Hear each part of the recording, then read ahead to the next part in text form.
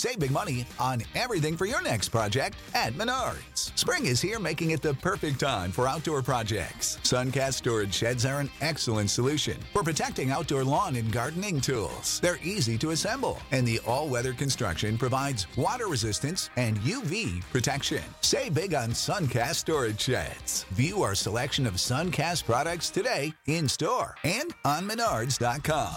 Save big money at Menards.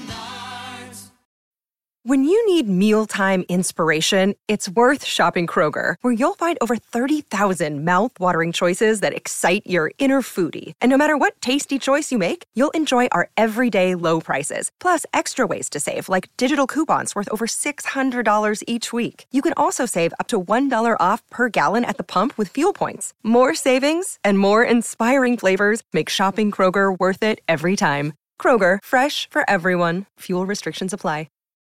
Dead America, El Paso Part 3. Dead America, The Second Week, Book 8. Written by Derek Slayton. Narrated by P.J. Morgan. Chapter 1. Day 0 plus 11. Detective Rogers sat in silence, peeling the curtain back slightly so he could peek outside without being seen. 2 large black SUVs pulled into the parking lot, one hauling a large trailer. Leon strolled out to meet them with a confident swagger. "Don't worry, Detective. I have a good feeling about our new friend there," Ethel said quietly as she set a mug of piping hot coffee on the desk beside Rogers. He sighed and nodded before taking a sip. "Thanks, Ethel." He offered a smile to the 70-something woman with the kind eyes, hiding his grimace at his burning mouth. "I'm not worried about Leon. I know he can handle himself. I'm just worried about what the cartel is going to throw at us next." She gave his shoulder a gentle squeeze and a reassuring pat. "When you need more coffee, you holler, okay?" "Thank you," he replied with a nod, and peeked through the slit between the curtain and the window frame again. A small army of cartel members hopped out of the SUVs in seemingly pre-rehearsed unison. Leon put out his hands, palms out. "Settle down there, boys," he said, noting the amount of fingers on the triggers of their AK-47s. "Y'all are bringing us supplies today. Why would anybody here try anything?" One of the guards spat out a string of Spanish, and Leon narrowed his eyes. He stalked forward until he was nose to nose with the cartel member, who stared up at him in surprise. He leaned down and in perfect, quiet Spanish said, "If you're going to insult someone in secret, make sure they can't understand you. Not everybody is going to be as friendly about it as I am." He patted the guy on the cheek, and he jumped back, flushed and scowling. "Get that trailer unhitched now!" Rodriguez bellowed from the SUV and stepped out to size up Leon. The military officer wanted to smile when he spotted the second-ranked man in the whole cartel and their secret mole. But at the sight of Angel, the sleazy son of the cartel leader, Leon steeled his expression so as not to give anything away. "One day someone is going to teach you a lesson," Angel sneered. Leon rolled his eyes. "Well, I'm sure that day will come. I can guarantee it's not going to be from a daddy's boy like you."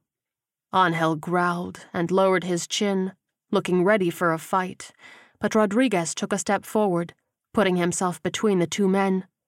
"Leon, you have a busy day ahead of you," he said. "The boss was very pleased about your last find for him, and he's very excited to see what you come up with next. Because his generosity comes at a price." Angel smacked the side of the trailer. "And there's a lot of generosity in here." Leon bit his tongue, crossing his arms. He was used to his large, dark frame intimidating people, but these cartel dicks were something else.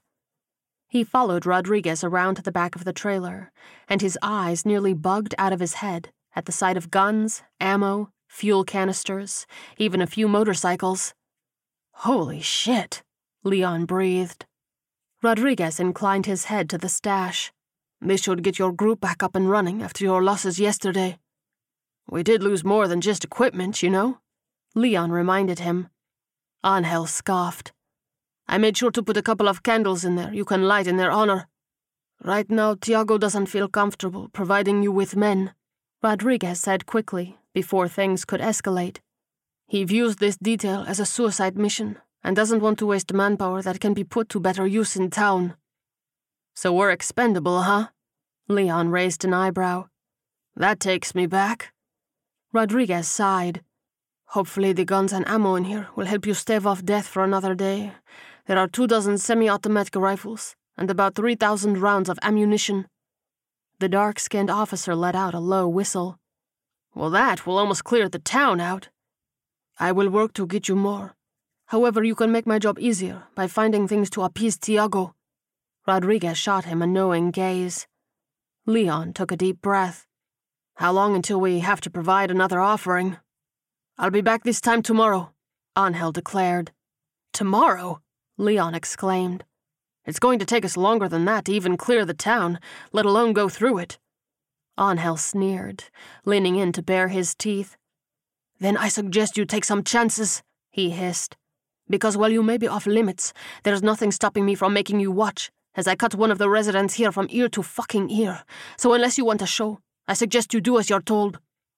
Leon's eyes flashed with anger, his blood boiling, but he took a step back, knowing lashing out wouldn't get them anywhere.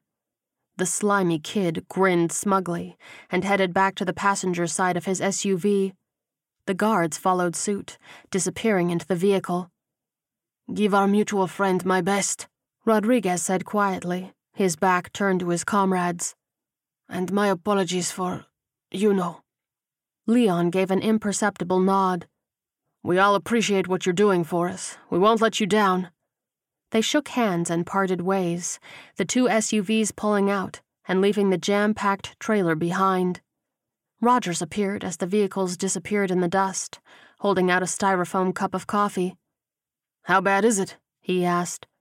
Leon pursed his lips. We have 24 hours to find something. Nothing like making it easy on us, huh? Rogers asked, shaking his head. His companion took a sip of coffee and recoiled at how hot it was. Well, the good news is, I think this coffee will still be hot when they come back tomorrow. Yeah, Ethel has the coffee set on flesh-searing today. The detective agreed. Leon shrugged as he blew on the steaming brew. Could be worse. We could be out. You know that level of optimism is going to grow old pretty quick, don't you? Rogers accused. Leon grinned. Only if we do. They shared a chuckle and toasted their face-melting cups of coffee. We've got 15 minutes before the scouts are due, Roger said as he looked at his watch. Want to go check on the night guards with me, or do you need to get set up? Nah, I was up early today, Leon replied. The satellite passed over just after dawn, so I got us a plan. Given our bullshit timetable, we're gonna have to improvise a bit, however. The detective let out a deep sigh. Welcome to life in the zombie apocalypse. He led the way towards the bridge over the drainage ditch that separated them from the command center. They at least bring us some fun goodies? Yeah, we got a couple of midlife crisis mobiles, and enough guns and ammo to take out most of the horde here in town, Leon replied. Rogers nodded thoughtfully. Most, huh? Well, we're better off than we were yesterday. Not sure what you're talking about, but I started my morning yesterday living the bachelor life. Leon smiled slyly. Now I'm stuck in a cartel-themed Groundhog Day, where we get to risk life and limb in order to get a Mexican drug cartel leader shit-faced. The detective shook his head. Bet that space never showed up on your what's gonna happen to me this year bingo card. Neither was hanging out with a one-eared wise-ass, yet here I am. Leon extended his thumb and poked himself in the chest, and the two men shared a dark chuckle. Harry and Charlie stood guard, clutching makeshift broom-handle spears. They looked very focused, staring into town with tired, haggard faces. Rogers clucked his tongue. What do you say, boys? He asked. Harry startled, and they laughed when they realized who had been walking up behind them. Morning, detective. Little jumpy today, aren't you? Leon asked, as the man playfully clutched his chest. Can you blame him with all the cartel stuff last night? Charlie piped up. The dark-skinned man shook his head. Can't say that I do. Y'all have a busy night? Rogers asked. Had a couple of stragglers early on, but it's been quiet after that, Harry said. Charlie's eyes lit up with hope. I'm starting to think there ain't that many of them hiding back there. There's more than a handful out there, boys, so you keep watch, Leon warned. He hadn't shared his satellite imagery knowledge with the general folks, not wanting to scare them, but they had a feeling that he knew what he was talking about. You boys keep up the good work, Rogers declared. Next shift should be in shortly, so y'all get some good rest. Charlie nodded. Thank you, we will, Detective. The duo turned to head off, but Harry put out a hand. Hey, Detective. What's that? Rogers asked. We were real sorry to hear about Jay and Malcolm. The older man lowered his gaze. Can you please pass our thoughts and prayers on to their families? We weren't really sure who their families are, but we didn't want to bother them in their time of grief. I'll take care of it, Harry, the detective promised. They'll be touched by the gesture. The two guards nodded and turned back towards the town, standing straight with their spears. You all right, Rog? Leon asked once they were out of earshot. The detective startled. Huh? Oh, yeah, I'm good. Just got caught thinking. Be careful, don't want to overheat that brain of yours, Leon joked, hoping to diffuse the tension. It didn't work, and Rogers shook his head. No, it's just, I'm not even sure if they had any family that was left alive, at least here in town. Outside of Trenton and Reed, I don't even think anybody else knew them at all. I mean, I sure didn't, or not well at any rate. I just knew them as scouts who could get shit done. Hell, I feel a little guilty about my first reaction to their deaths being, where the fuck am I going to find another scout? You don't have anything to feel guilty about, Rogers, Leon insisted, tugging on the detective's arm to stop him. Truth is, we're at war right now, and shit needs to get done. You know, my uncle was in Vietnam. When I enlisted, he finally opened up to me about his time there. Not sure if it was to scare me about the colossal fuck-up I just committed, or if it was to get my head straight for what I was about to face. Regardless, he shared a lot of stories about his time in the field, but something he told me hit me hard, and it resonates with what you're feeling. He told me that when he was in the rank and file, he would spend each night mourning the death of people in his squad, kept a diary with him, and would jot down his memories of each man who fell in battle. I guess it was his way of keeping their spirit alive. Shortly after he started his third tour, his CO bit it in a nightclub bombing, so my uncle got promoted. A week later, 2 of the best mine detectors in his unit fucked up while marking a minefield. My uncle took out his notebook and started to write their names, but after staring at it for a few moments, he put it down and started looking over the rest of his unit to figure out who was best suited to take over their spot. He didn't have time to mourn, because if he didn't find their replacements quickly, more lives would be lost. That's where you're at right now. You don't have the luxury to mourn. You have to focus on replacing their skills, or else more people will lose their lives. So don't you ever feel guilty about thinking that again. Roger stared at him for a time, letting the words sink in. Thank you, friend, he finally said. I needed that. Anytime, Rog, Leon replied, and offered a smile. He clapped him on the shoulder and started walking again. Now come on, we gotta go figure out how we're getting out of this one. Chapter 2. Detective Rogers led Leon into the command center to find 3 20-somethings hanging around his desk drinking coffee. Trenton and Reed looked like they were fresh from a fraternity that would make a young lady guard her beer. Clara, the young lady with them, was fit and determined-looking enough that she wouldn't be duped by such things. Mornin', boss, Trenton greeted, muscles rippling beneath his polo shirt as he leaned against the desk. What kind of shit show you have for us today? Rogers smiled at Ethel as she brought 2 cups of coffee for him and Leon, and then set his down to cool this time. Do you really want to know? He asked the younger man. Probably not, but I'm up this early, so might as well do something with the day, Trenton admitted. Oh, you gonna do something all right, Leon replied, and sat down at his desk. He powered on the monitor as everyone gathered around the flickering screen. When it settled, it showed a satellite view of Fabens. So to catch you all up, we had a visit from our unfriendly neighbors this morning, with a demand to come up with something today to satisfy their boss, Rogers began. Leon rolled his eyes. Yeah, apparently El Guapo enjoys his highs. Does this mean we're headed back to Van Horn? Reed asked, crossing his arms. Wouldn't be much of a point, Clara replied. I took the only top-shelf stuff they had in the store. We need to go someplace new. Trenton shook his head. Problem is the only two places within range are Fort Davis and Fort Stockton, the former of which isn't big enough to have high-dollar stuff, and the latter of which, however, might be worth a look. Nah, we need to stay as far away from Fort Stockton as humanly possible, Leon countered. Reed's brow furrowed. Why? It's the size of Fabin's. He pointed to it on the screen. I mean, it's a risk, but it's doable if we're careful. Pre-apocalypse, it may have been the size of Fabin's, Leon explained.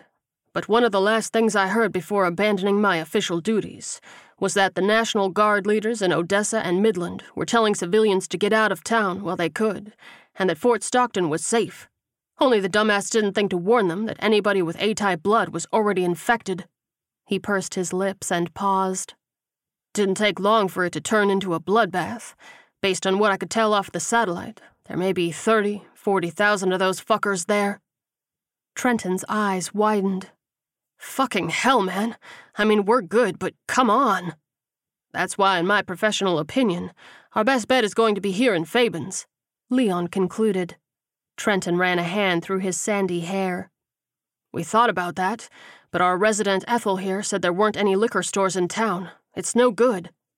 Leon punched a few keys and zoomed in on Fabin's, focusing on the western edge of town. This is the local hospital, he said as he brought it right up close to a 2-story building surrounded by a few hundred zombies. I propose we venture in there and get some of the high-grade pharmaceuticals and deliver as an offering. Some of those opioids will get you good and fucked up, which may be enough for El Guapo to grant us a few more days before next delivery. Reed sighed. Guess it would be too much to hope for him to overdose on them, right? Well, I'd prefer to put a round through his head from 1,000 yards, Leon admitted. I wouldn't complain about that happening. Trenton raised his hand. Not meaning to dim y'all's hopes or nothing, but there seems to be a small army of zombies standing between us and the hospital entrance. Do we even have enough bullets to cut 'em down? Yeah, Leon began to zoom out. So here's the thing about that. Y'all aren't going to be able to do too much gunplay. He moved over to 2 schools that shared a sports field. There was a veritable sea of ghouls surrounding the 2 giant buildings. Remind me to tell the guards to stay extra quiet on duty, Rogers breathed.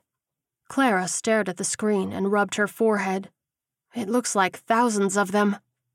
Best guess is around 4,000, Leon confirmed. Maybe 5. Hard to tell, really, but it's certainly enough to overwhelm any defense we could muster, and especially overwhelm any raiding party. Reed squinted and leaned forward. What the hell is holding them there? He asked. Not like them to congregate without a reason. Could be survivors in the school, Clara suggested. He laced his fingers behind his head, letting out a low whistle. If there are, shouldn't we be figuring out a way to get them out of there? First things first, we have to satisfy the cartel before worrying about anything else, Rogers corrected. Trenton threw his hands up.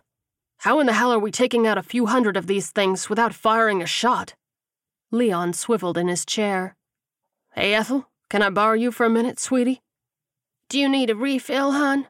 The older woman asked. He grabbed his mug and checked it, taking the last swig. Really just need your expertise, but I won't turn down another cup.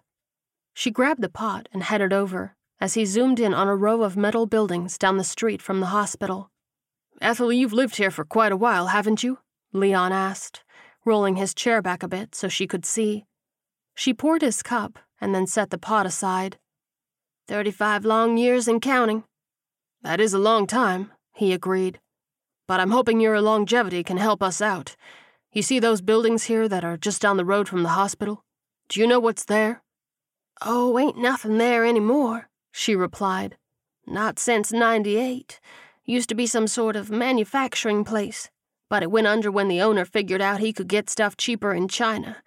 Needless to say, that greedy bastard got run out of town real quick. Leon raised an eyebrow. So there's nothing in there now? Not unless you count a couple of dirty mattresses some rail-riding bums would use from time to time. Ethel shrugged. Thank you, darling. You're the best, Leon said, and gave her a wink. She squeezed his shoulder before taking the pot and heading off to make a fresh one. So what? Trenton asked. You want us to Pied Piper their asses into one of these buildings? Leon folded his arms across his chest and reclined his chair, turning to look at the group. Best I can come up with on short notice, but I'm open to ideas. What are we supposed to do with them once we have them in there? Clara asked. He pointed to the gas station a few blocks away from the vacant buildings. We get 'em in, lock 'em up, then have us a gasoline-fueled barbecue. Well, I've heard worse ideas, Trenton said. Clara blinked at him. Really? Let's just say some of my frat brothers weren't going to make it to old age, even without the zombies, he explained. She shook her head. Fair enough. Well, I think between the 5 of us, we can pull this off, Trenton said, holding up a fist to accentuate his point. 4 of us, because Leon isn't going in, Rogers declared. The man in question's eyes widened. The hell I'm not. Y'all need me. Without a doubt, but this settlement needs you more, Rogers shot back. The 4 of us are expendable, because you can do anything we can do. However, you can do something none of us can. He pointed to the computer. There's just no replacing you. Leon chewed on his lip and leaned back in his chair. After a tense moment, he sighed. I'm still gonna help, though. He turned and zoomed back out, showing all of Fabin's on the screen. If any of the school horde breaks off and heads your way, they're gonna have to cross this street. He pointed to the main road leading into town that had the barricades set up. I have a clear line of sight all the way down it. If a straggler comes across, I can take him out. If more than that comes, I can give you a warning. Rogers grinned. Always fun to know what impending doom is headed our way. There's a reason my nickname ain't Sunshine, Leon added. Trenton waved his hands in front of his face. Okay, 4 people versus a town full of the living dead, and we can't fire a shot. This is gonna be fun. 3 people versus a town full of the living dead, Leon corrected. Trenton groaned. You're killing me, man. If we don't deliver, then the cartel is going to be doing the killing, Leon reminded him, as he clicked around on the keyboard again. So we need to hedge our bets. I found this while doing a regional sweep, completely by accident. I was typing in the Fort Stockton coordinates and hit the wrong number, and this came up. He zoomed in on a small speck, about 20 miles east of the town, revealing 4 small buildings and a large trailer. Reed's brow furrowed. So there's a truck. Yep, a truck where it doesn't belong, Leon pointed out. My guess is that some truck driver decided to hijack his own haul, found this little abandoned place, and decided to call it home. The younger man shook his head. Dude, for all we know, it could have been there for years. This truck has been well maintained, and recently, Leon replied, zooming in as far as he could on the pristine-looking vehicle. Hell, you can even see some of the remnants of the tracks in the dirt. This is somebody who decided to take refuge away from everybody else. So your plan is to go rob him? Rogers asked.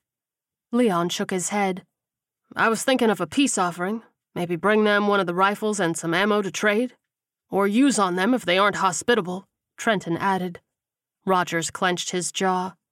Let's try to limit that if we can. We already got enough enemies to deal with.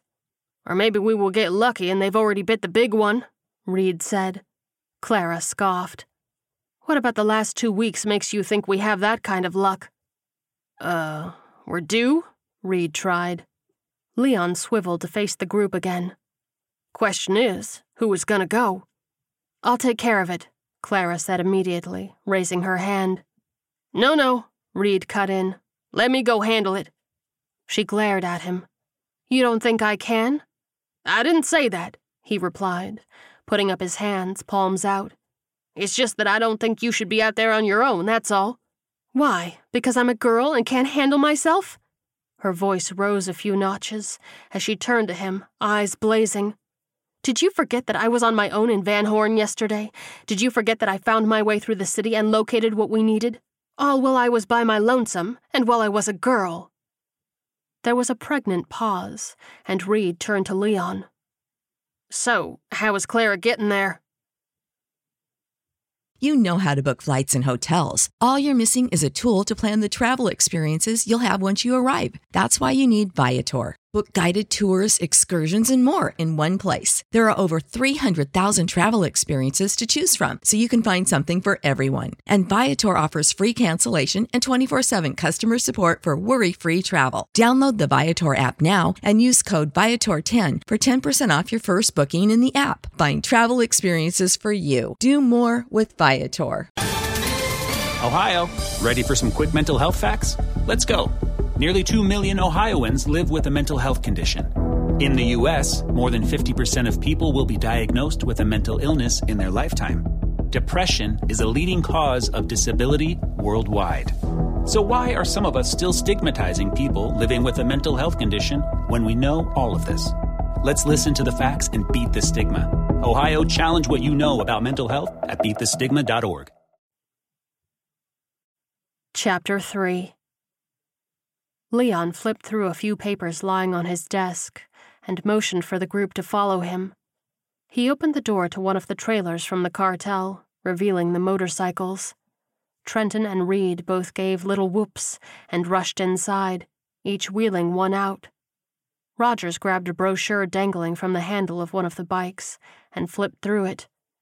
"Thank you for your purchase of the yada yada yada," he muttered. "Okay, here we go.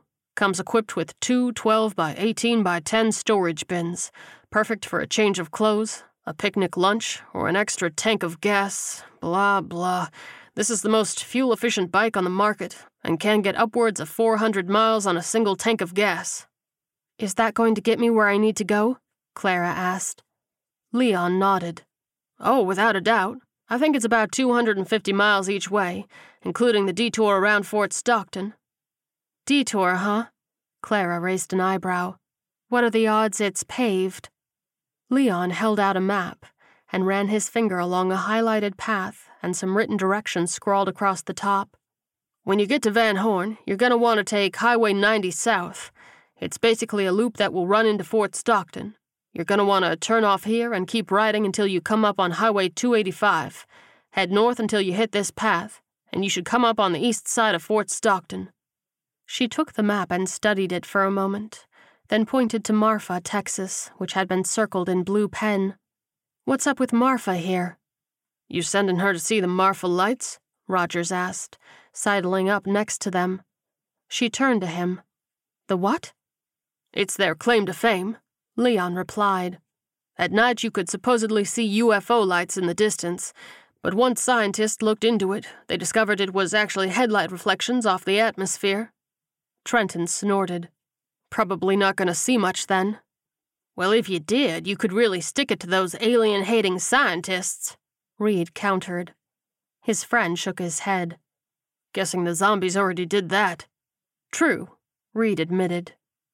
"Anyway," Leon piped up, "I circled Marfa because it's the largest town you're going to pass through on this stretch of highway, so you need to be frosty when you go through in case there's some company on the road. I did a quick check on the satellite when preparing this map, but it went out of range before I got a detailed look. I didn't see much, but I wouldn't put much stock in that." Clara nodded. "Thanks for the heads up." Trenton and Reed emerged from the trailer again after rummaging around, holding guns and rations and gas cans. Trenton handed Clara an AK-47, and she slung it over her back as they packed the saddlebags with supplies. Rogers inclined his head to the motorcycle. "Can you manage that okay?" he asked. She glared at him and hopped onto the bike, kick-starting it in a single attempt, revving the engine for effect. "I got my first dirt bike when I was 10, she smirked. "I think I can handle this Grandpa-mobile." The detective scratched the back of his head, shooting her an apologetic look. "Were you not paying attention to what I did earlier?" Reed muttered under his breath, and Rogers cracked a smile. "Go get him, Tiger," he declared. Clara clipped her helmet on and shot him a wink before peeling out, tires squealing. "What do you say, boys?" Leon asked, swiping his hands together as she disappeared over the horizon. "Y'all ready to get our party started?" Trenton shook his head. "Nope, but that's never stopped us before. Chapter 4. Okay, fellas, you're gonna go 6 blocks straight down before hanging a right, Leon instructed as he handed out printed maps. A block up from that will be the warehouse buildings. The biggest one is on the corner, and unless something is structurally wrong with it, I think it's the best bet here. Trenton adjusted the assault rifle hanging across his back.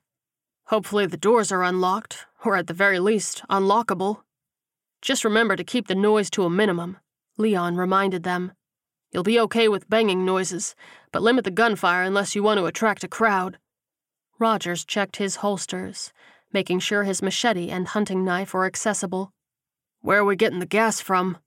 Leon pointed to a small circle on his map, 4 blocks from the hospital on the far side. Small gas station here, and with any luck you can get some from there.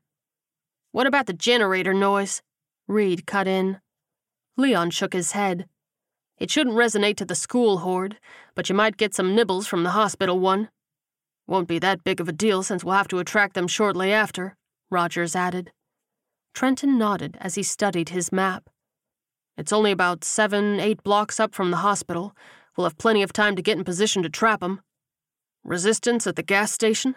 The detective asked. Leon held out his hand, palm down, and wiggled it back and forth. I saw a little bit of a dark mass around it, but shouldn't be too big. Famous last words. Rogers pursed his lips. His friend shrugged. Won't be my famous last words on account of y'all not letting me join in. You know I'm right, though, the detective said firmly. Yeah, I know. Leon waved him off. Now come on, y'all need to get rolling. We're burning daylight. Rogers extended his fist for bumping. You keep an eye on that school group. Ain't nothing gonna get by me, and if they do, you'll be the first to hear about it, Leon promised, as he completed the bump. The detective led his 2 companions over the barricade and began walking side by side away from the relative safety of their base. Their light footfalls on the asphalt drew the attention of 2 zombies that were stuck in a row of bushes off of the side of the road. They struggled and moaned, wriggling against the tight branches. Boys, do you want to do the honors? Rogers asked. Trenton nodded, drawing his machete. Yeah, we got you, boss. He and Reed casually headed over to the bushes, each slashing down hard with their blades, the zombie heads cracking open like fresh coconuts. They rejoined the detective, flicking their blades to get most of the gunk off. They traveled in silence, until reaching a chain-link fence that had succumbed to nature from years of neglect. That looks like the place, Rogers said quietly as he stepped over the decrepit fence, between 2 of the still-standing posts. Trenton and Reed followed, the former heading towards a large white-paneled sliding door. It gave a little, but there was lots of gunk on the track, so he wiggled it hard. It squeaked a little in protest, and then rolled smoothly open. Sunlight poured into the dusty room, and Trenton let out a low whistle as he entered. Damn, this place is huge. What do you think, 10, maybe 12,000 square feet?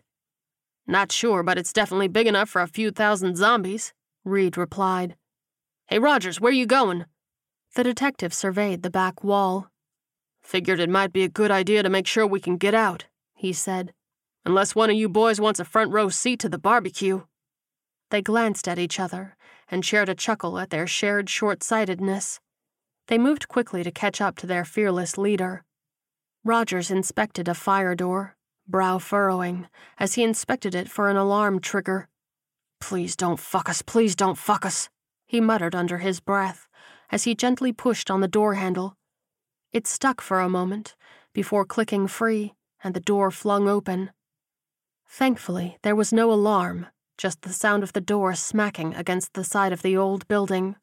Rogers headed outside into the small, grassy courtyard, surrounded by the same busted fence they'd crossed over so easily. Looks like we're good here, he declared, motioning to the main road they'd come in on, easily accessible from where they stood. Let's go check out the fuel situation.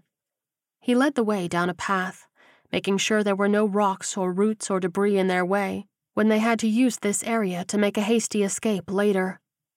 They circled back around to the main road and took cover behind an old SUV parked in the driveway of a house to survey the gas station proper. "Fucking hell," Trenton hissed, at the sight of a few dozen zombies milling about by the pumps. "That's a big group to have to hack down." Reed nodded in agreement. "How in the world do we even do this?" "Hit and run, maybe?" his buddy suggested. "Smack one with our machete, then run back until another few break away from the pack and repeat?" Reed shook his head. "That's a tough sell with how close we are to that other group." "We could lure them up to the barricade," Trenton tried. Rogers pursed his lips. "And we'd run the risk of drawing the hospital group up with them." He peered through the window of the SUV, focusing on the dashboard. He checked around to see if there was a flashing light indicating an alarm system, and saw nothing. He removed his assault rifle from his back, and his two mates gaped at him. "Are we just gonna say fuck it and open fire?" Reed asked. The detective shook his head. "Nah, I got an idea, though. Keep an eye on them, will ya?" The young men nodded and peeked out around the back of the vehicle, staring at the walking corpses only about 150 yards away. Rogers stood and used the butt of his rifle to smash in the driver's side window, and then ducked down quickly. The trio held their breath for a full minute. "Are they coming this way?" Rogers whispered. Trenton shook his head. "I think we're good." "Another bullet dodged," the detective said, and reached in the busted window to unlock the door. He slithered inside, careful not to rub up against any broken glass, and ripped down the plastic panel beneath the steering column. Trenton snorted. "So, they teach hot wiring at the academy, do they?" "Let's just say I may have left a few things off my academy application," Rogers replied, and then turned his head to give the boys a wink.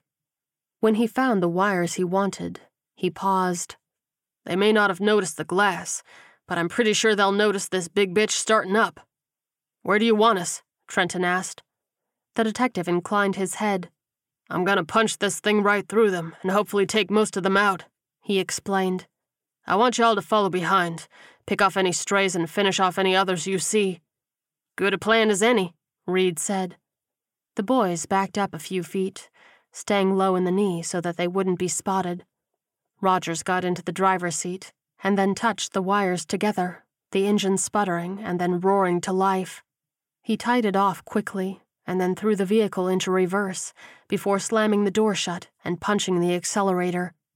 He squealed back into the street and then shoved the SUV into gear as the zombies quickly turned towards the noise. They shambled towards him, mouths open with drooling hunger, and the detective grinned as he slammed his foot on the gas.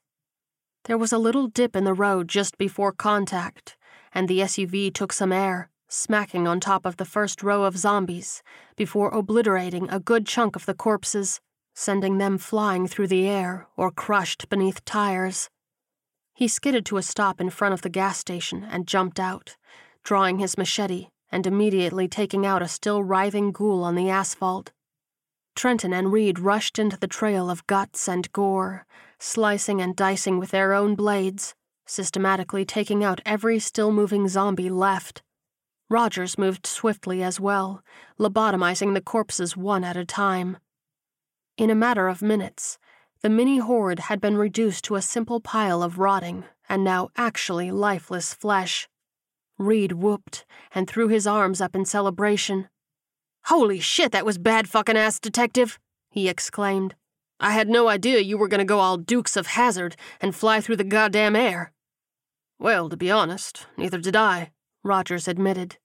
"Guess this town wasn't very high up on the list for road improvements." Trenton clapped him on the shoulder.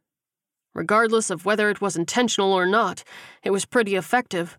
That could be a useful strategy for when we take on the hospital group." "Unfortunately, I don't think that's going to be the case," the detective replied, shaking his head. He headed back to the SUV and reached beneath the dash, popping the hood. The duo followed him as he released the latch and opened it, recoiling in disgust at the display. "See what I mean?" Rogers asked, as he motioned to the zombie bits clogging up the motor. "Landing on them probably wasn't the best strategy. I got lucky there were only a handful. If this happened at the hospital, I'd be a box lunch." Trenton sighed. "You're just dashing all my dreams today." "Well, the day's not over yet, so there's still time to dash a few more," Rogers replied. Trenton chuckled, shaking his head. "Come on, let's get that gas so we can get our barbecue set up," the detective urged, using his machete to wave at them with a dramatic flair. Reed saluted him. "Aye, aye, Detective." Chapter 5. There were few cars scattered along the embankments of Highway 90, but Clara knew better than to stop to find out if there were threats inside of them. She let off the throttle a bit as she spotted the Marfa 2 miles sign, slowing to a stop in the middle of the road. She took a deep breath and unlatched the holster for her handgun, just in case she had to make a quick draw. "Okay, 2 miles, I can do this," she said under her breath, and double-checked her gas tank. It was just past half empty, so enough if she had to make a quick escape. She eased the accelerator, heading forward at a slow and careful pace. Clara's heart thrummed hard in her chest. She expected to see some movement in the distance, but to her surprise, it looked completely deserted. Her brow furrowed as she hit the town limits, straining her eyes for any movement. There was absolutely none at all. She stopped the idling bike, holding herself up with her legs, and let out a loud yell. She put a hand on her gun barrel, expecting something, anything to tear out at her. But nothing happened. "What the hell is going on here?" she muttered. She eased into a slow putter, heading down the center line of the highway, peering suspiciously down each side street as she passed. The whole town looked completely ghosted. "Well, if this place is abandoned, it might have some useful stuff," she thought. "Can't hurt to look, right?" She came to a stop in the main intersection, looking up at the sign pointing to the 22 miles to Fort Davis. "Okay, I should be safe to investigate, right?" She paused briefly and turned the bike, heading slowly down the main drag. The storefronts were all locked up, the shelves and windows completely empty. Nothing was broken, on fire, or had cars smashed into it. It was as if the town was raptured, taking everything valuable along with all the people. Clara chewed the inside of her cheek, a growing sense of unease gripping her chest. Not only was this insanely creepy, but if she couldn't find anything useful, then they were boned with the cartel. As she passed a little street a few blocks down from the main highway, she froze at the sight of a barricade up ahead. She stopped immediately and stared, knowing there was no point in trying to hide. If someone was going to see her, they would have spotted her coming. "Looks like the local church group went the extra mile," she thought as she inched forward, making out a few giant crosses lining the road. Her stomach sank as she got closer, noticing that there were bodies stuck through the chest on the barricade, and a few impaled lengthwise, bloody wood sticking up out of their mouths. She put her hand to her mouth, stomach roiling as she came to a stop. There was a low moan, and Clara tensed, hand flying to her gun again. But upon listening harder, she realized it wasn't a zombie. She reluctantly looked up at the nearest cross, a slightly shifting body crucified there. She immediately dismounted her bike, rushing over as the man started weakly mumbling in Spanish. "Hang tight, I'll see if I can get you down," she blurted, wringing her hands. Her heart clenched when she realized that his feet and hands had been pierced with railroad spikes, and she swallowed bile. "I'm so sorry," she gasped, backing away slowly from the suffering man. "Now why in the world would you feel sorry for that piece of shit?" a man asked, his southern twang thick and close behind her. Clara immediately drew her gun, whipping around and coming face to face with a clean-cut cowboy. He was older than her, his clothes pristine, looking like he'd just stepped out of a cigarette ad from the 1980s. He held his hands up, palms out, but the 4 men standing behind him were armed to the teeth. "That very well may be a valid question," she said, forcing her voice to stay steady. "But what do you say before we talk about it? I put my friend here away." She inclined her head towards her gun. The man smiled, and if it weren't for the circumstances, it almost would have seemed warm and inviting. "Might be in your best interest there, sweetheart," he drawled. "Just take her nice and slow there, and we'll treat you nice." "Just so we're clear, y'all ain't taking me anywhere," she said firmly. "I can guarantee you that." He shook his head. "Don't worry. Treat you nice wasn't a euphemism for anything." Clara nodded and took a deep breath, lowering her hands and sliding her gun back into its holster. She let her arms fall to her sides and let out her lungful as the 4 men pointed their guns at the ground. "Now, with that unpleasantness out of the way," the man continued, "why don't you tell me what in the hell you were doing here and why you were trying to help that asshole?" She swallowed hard. "I'm just passing through, that's all. I didn't see anything moving in the town from the highway and thought I'd check it out. Supplies are going to be real scarce real soon." "So you just thought you'd come and loot to your heart's content, huh?" he asked, crossing his arms. She shrugged, trying to look nonchalant. "Well, the place did look abandoned. Just didn't seem right to let stuff go to waste if there wasn't anybody here to use it."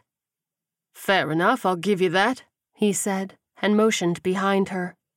"But that doesn't explain why you were willing to help that asshole. You sure nobody sent you to retrieve him and his buddies?" Clara shook her head. "I have no clue who any of them are," she promised. "I just saw something that, frankly, I'll never be able to unsee. It was just an instinctual response to offer to help." She turned her head so that she didn't have to see the impaled corpses in her periphery. The cowboy studied her closely, eyes narrowed, sizing her up. "So the cartel didn't send a pretty little white girl to get their men?" She snarled at the mention of the cartel. "They have other uses for pretty little white girls." She let the insinuation hang in the air, forcing down the memories of her less fortunate friends who'd suffered before she escaped the clutches of the Rivas. "You sure these guys are with the cartel? Given what they did in El Paso, this seems a bit far out for them." "Yeah, we're sure," the cowboy nodded. "They came from the east a few days after this stuff started going down. They rolled in here like they owned the place and started causing trouble, so we put an end to that real quick." She put a finger up in the air. "Okay then, excuse me for just a moment." She turned her back on the men and drew her handgun, popping off a quick shot into the crucified man's leg. The man screamed in anguish, blood pouring from his busted mouth, and she holstered her gun immediately, turning back around. "Apologies," she said hotly. "I don't really have a good relationship with the cartel, so I needed to let out some frustration." The cowboy raised an eyebrow. "Well, I think it's safe to say you ain't with them." She shook her head. "They took over El Paso last week and started doing horrific—" "Let me go ahead and just stop you right there," he cut her off. "We really don't care about your problems, as we have more than enough to deal with ourselves. Now you've convinced me that you're not one of them, which is the only reason you haven't joined them up on that cross. We just want to be left alone to fend for ourselves." Clara put a hand on her hip. "There's only 5 of you. We have a community you can come to." "We have a community, too, up in Fort Davis," he replied. "And just a free bit of advice. We won't be nearly this friendly if you or any of your friends come a-knocking. So why don't you hop on your little bike there and go back to where you came from?" She narrowed her eyes. "I need to pass through here tonight, and maybe in the future, too," she said sternly. "If you don't want me in your town, I'll honor that request, but you can't shut down that road because doing so would mean the death of my community, and at the moment, we're the only buffer between you and the cartel. While I'm impressed with your handiwork, I don't think they'd share that sentiment." She motioned to the crucified man, fire in her eyes. The cowboy pressed his fingers together as if praying. "All right," he finally said. "I'll give you free passage on this highway. No stopping or turn-offs. We have a deal?" "Deal," she replied immediately, putting a hand to her chest. He nodded. "Head on out, then." Clara didn't wait for any further conversation and hopped on the bike. She started it up and peeled out, back towards the highway. As she crossed the outskirts, she pulled off to the side of the road, shutting down the bike and leaning over, chest heaving with panic. She took deep lungfuls of air and wiped the sweat from her forehead. That could have gone a whole lot worse. Chapter 6. "That does not look fun," Trenton whispered, as the trio ducked behind a low wooden fence on the side of the road. The hospital parking lot was packed with several hundred zombies, huddling around and shambling about. Some growled as they bonked against each other. Some simply stared off into space. "Come on, it's only 5, maybe 600 zombies at most," Reed joked under his breath. "You've got a machete? Have at it." He motioned to the empty space between them and the horde, roughly a football field away. Rogers frowned at the 2-story hospital, with its busted windows and the ambulance smashed into the side. "Actually, not a bad idea." Rogers?" Trenton stammered, eyes wide. "Not sure what you're thinking about, but you can count us out." The detective scoffed. "I'm not saying hack them all to death, but we're going to have to do something to lure them away." "We have guns, you know," Reed put in. Rogers shook his head. "Do you want to risk attracting the school horde?" he asked, waiting for his team to begrudgingly agree. "Speaking of which, we should probably check on that." He pulled out his walkie-talkie, making sure to turn the volume down to the lowest setting. "Come in, Leon." After a moment of silence and a soft click, Leon said, "Hey, Detective, how you boys doing down there?" "Oh, just scouting out the neighborhood," Rogers replied quietly. "Heard the schools were good in this area, so figured we'd check out the real estate." Leon chuckled in response. "Oh yeah? Found any good deals?" Plenty of property up for grabs, but from what we're seeing it's a pretty rough neighborhood," the detective said. "Speaking of which, hang on a second," Leon said, and then there was a click before the trio heard the crack of a rifle off in the distance. "Sorry about that," he came back. "Had a straggler that wanted to head your way." Trenton pursed his lips. "Hopefully that gunshot didn't attract more." "A single rifle shot is hard to locate due to the echo," Rogers explained. "Firing off multiples, however. You boys still there?" Leon's voice cut in on the radio. The detective raised the walkie-talkie to his lips. "Yeah, sorry. Had to put Trenton's mind at ease over your shots." "No worries," came the reply. "So where y'all at?" "Just getting ready to move the horde into storage," Rogers said. The radio went silent, and then another shot echoed. "Far be it from me to tell you how to do your job, but y'all might want to speed up your raid," Leon said. The detective sighed. "Shit, what now?" "Just had a dozen or so wander past in your direction," came the reply. "I know y'all can handle that amount, but you know how these things like to conga line." "It's always something, isn't it?" Rogers asked. Leon chuckled darkly. "Wouldn't be our luck if it wasn't." "All right, we're going dark so we can get this done," Rogers said. "Be safe, brother." The detective nodded. "You know it." He clicked off the radio and stashed it back in his pocket. "Okay, new plan. You two think you can handle moving these fuckers to storage?" "Shouldn't be a big deal," Trenton replied. "What are you going to do?" He motioned to the building. "As soon as you get them out of the parking lot, I'm going in." "Alone?" Reed hissed. Rogers nodded. "Yep, alone." He motioned towards his projected path. "I'm going to make a beeline to the pharmacy and stock up. With any luck, I'll be in and out by the time you get the bonfire roaring." "But what if there are zombies inside?" Reed demanded. "You gonna machete them all?" "Hell no. I'm gonna open fire," the detective said. Trenton threw his arms up. "Won't that attract the school horde?" "Nah, hospitals are well insulated, so that should muffle the sound enough that it won't carry," Rogers assured them. His companions shared a skeptical look, and Reed stammered. I don't think I've ever heard that before." "Truth be told, neither have I," Rogers admitted. "But it sounds like something that should be true, right?" Trenton scrubbed his hands down his face. "Given that it sounds like we're already on the clock, I don't think it's going to matter much." Rogers shrugged. "Well, we'd better get a move on then." Chapter 7. So do you want to rock, paper, scissors to decide who goes up to get their attention? Reed asked, as they casually walked up the street to get in position. Trenton laughed. I just figured I was going to pull rank on you. And here I was, thinking we were equals. Reed shook his head. His friend smirked. Well, that's what you get for thinking. They stopped behind a garbage can, surveying the parking lot. All kidding aside, how do you want to play this? Reed asked. His partner took a deep breath. We get their attention and casually walk the 4 blocks to the warehouse. Once we get them going, I say you run up ahead and get out of sight.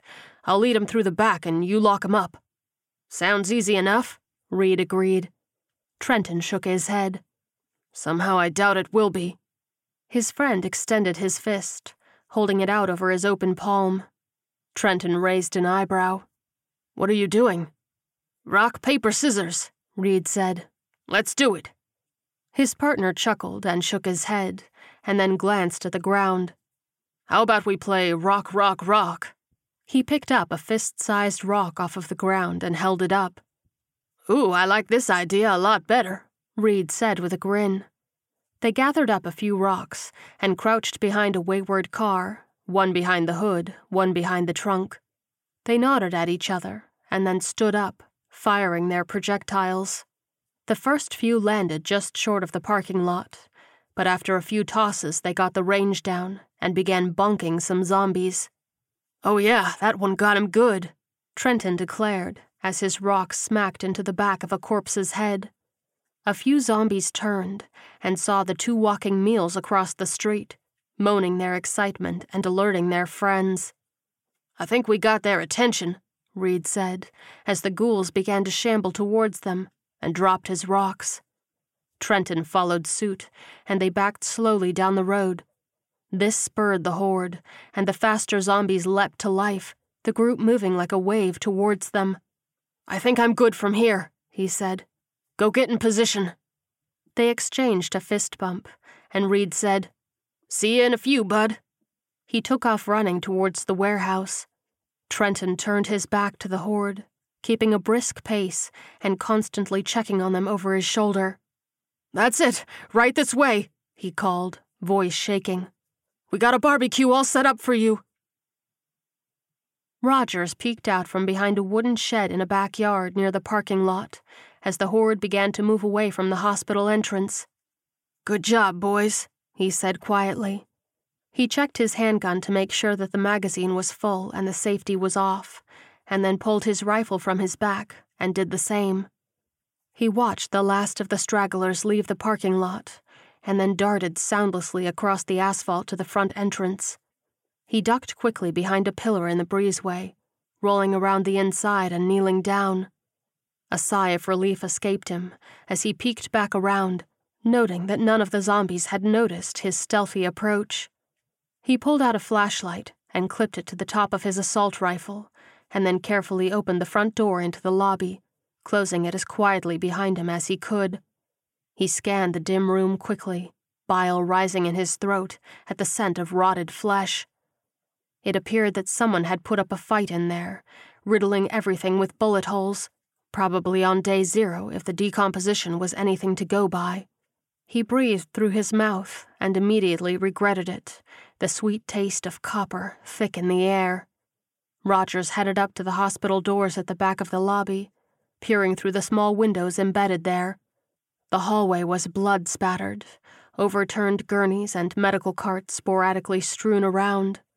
By the nurse's station, there was a bit of movement, so he squeezed through the door as low to the ground as he could, ever so gently closing it behind him. The hallway was mostly dark, save for the flickering emergency lights, sucking out the last bit of juice from their batteries. He turned his flashlight off to avoid drawing attention to himself, and moved at a deliberate pace down the hallway. He paused at each doorway, checking inside for any surprises waiting to jump out at him. The third door revealed a one-legged nurse, missing several large chunks of flesh from her body, sitting up and gurgling, coagulated blood shifting around a massive wound in her throat. It struggled to turn towards him, and failed, so Rogers gently shut the door, entombing the creature. He continued towards the nurse's station, where the emergency lights were less reliable. He readied his flashlight, with no other choice, and drew his knife with his free hand. He raised the rifle and clicked the button on the flashlight, illuminating the area. A bloodied zombie in tattered green scrubs immediately whipped around to face the bright light. Rogers rushed forward and hopped the desk, whipping around just in time to slam the blade into her eye as she lunged for his face. He immediately pulled the blade back and holstered the knife, aiming his assault rifle around the room. Everywhere he pointed it, he lit up a zombie. At least a dozen creatures in various states of decay shambled from the shadows, no more than 15 feet from his little barrier. "Fucking hell," he breathed, and wildly swung the flashlight around, looking for any escape. He looked down and spotted a little map taped to the desk, and snatched it up before darting to the open hallway to the left. 2 zombies stumbled into his path, and he lowered his shoulder, barreling into it like a linebacker. The impact sent the ghouls smacking back into his buddy, the 2 of them ending up on the ground. Rogers didn't bother sticking around to deal with them, the groans from his pursuers growing ever closer. He raised his weapon to shine ahead, noting a few dozen more zombies working their way towards him from the opposite end. Over halfway to them, he noted the elevators and stairs signs, and picked up into a full sprint. But as he gained on the stairwell, he knew with a sinking stomach that he wasn't going to make it before they did. "Fuck it, they know I'm here anyway," he thought, and raised his rifle. He concentrated his fire on the zombies closest to the stairs, tearing into their torsos as he continued to run and squint in the low light.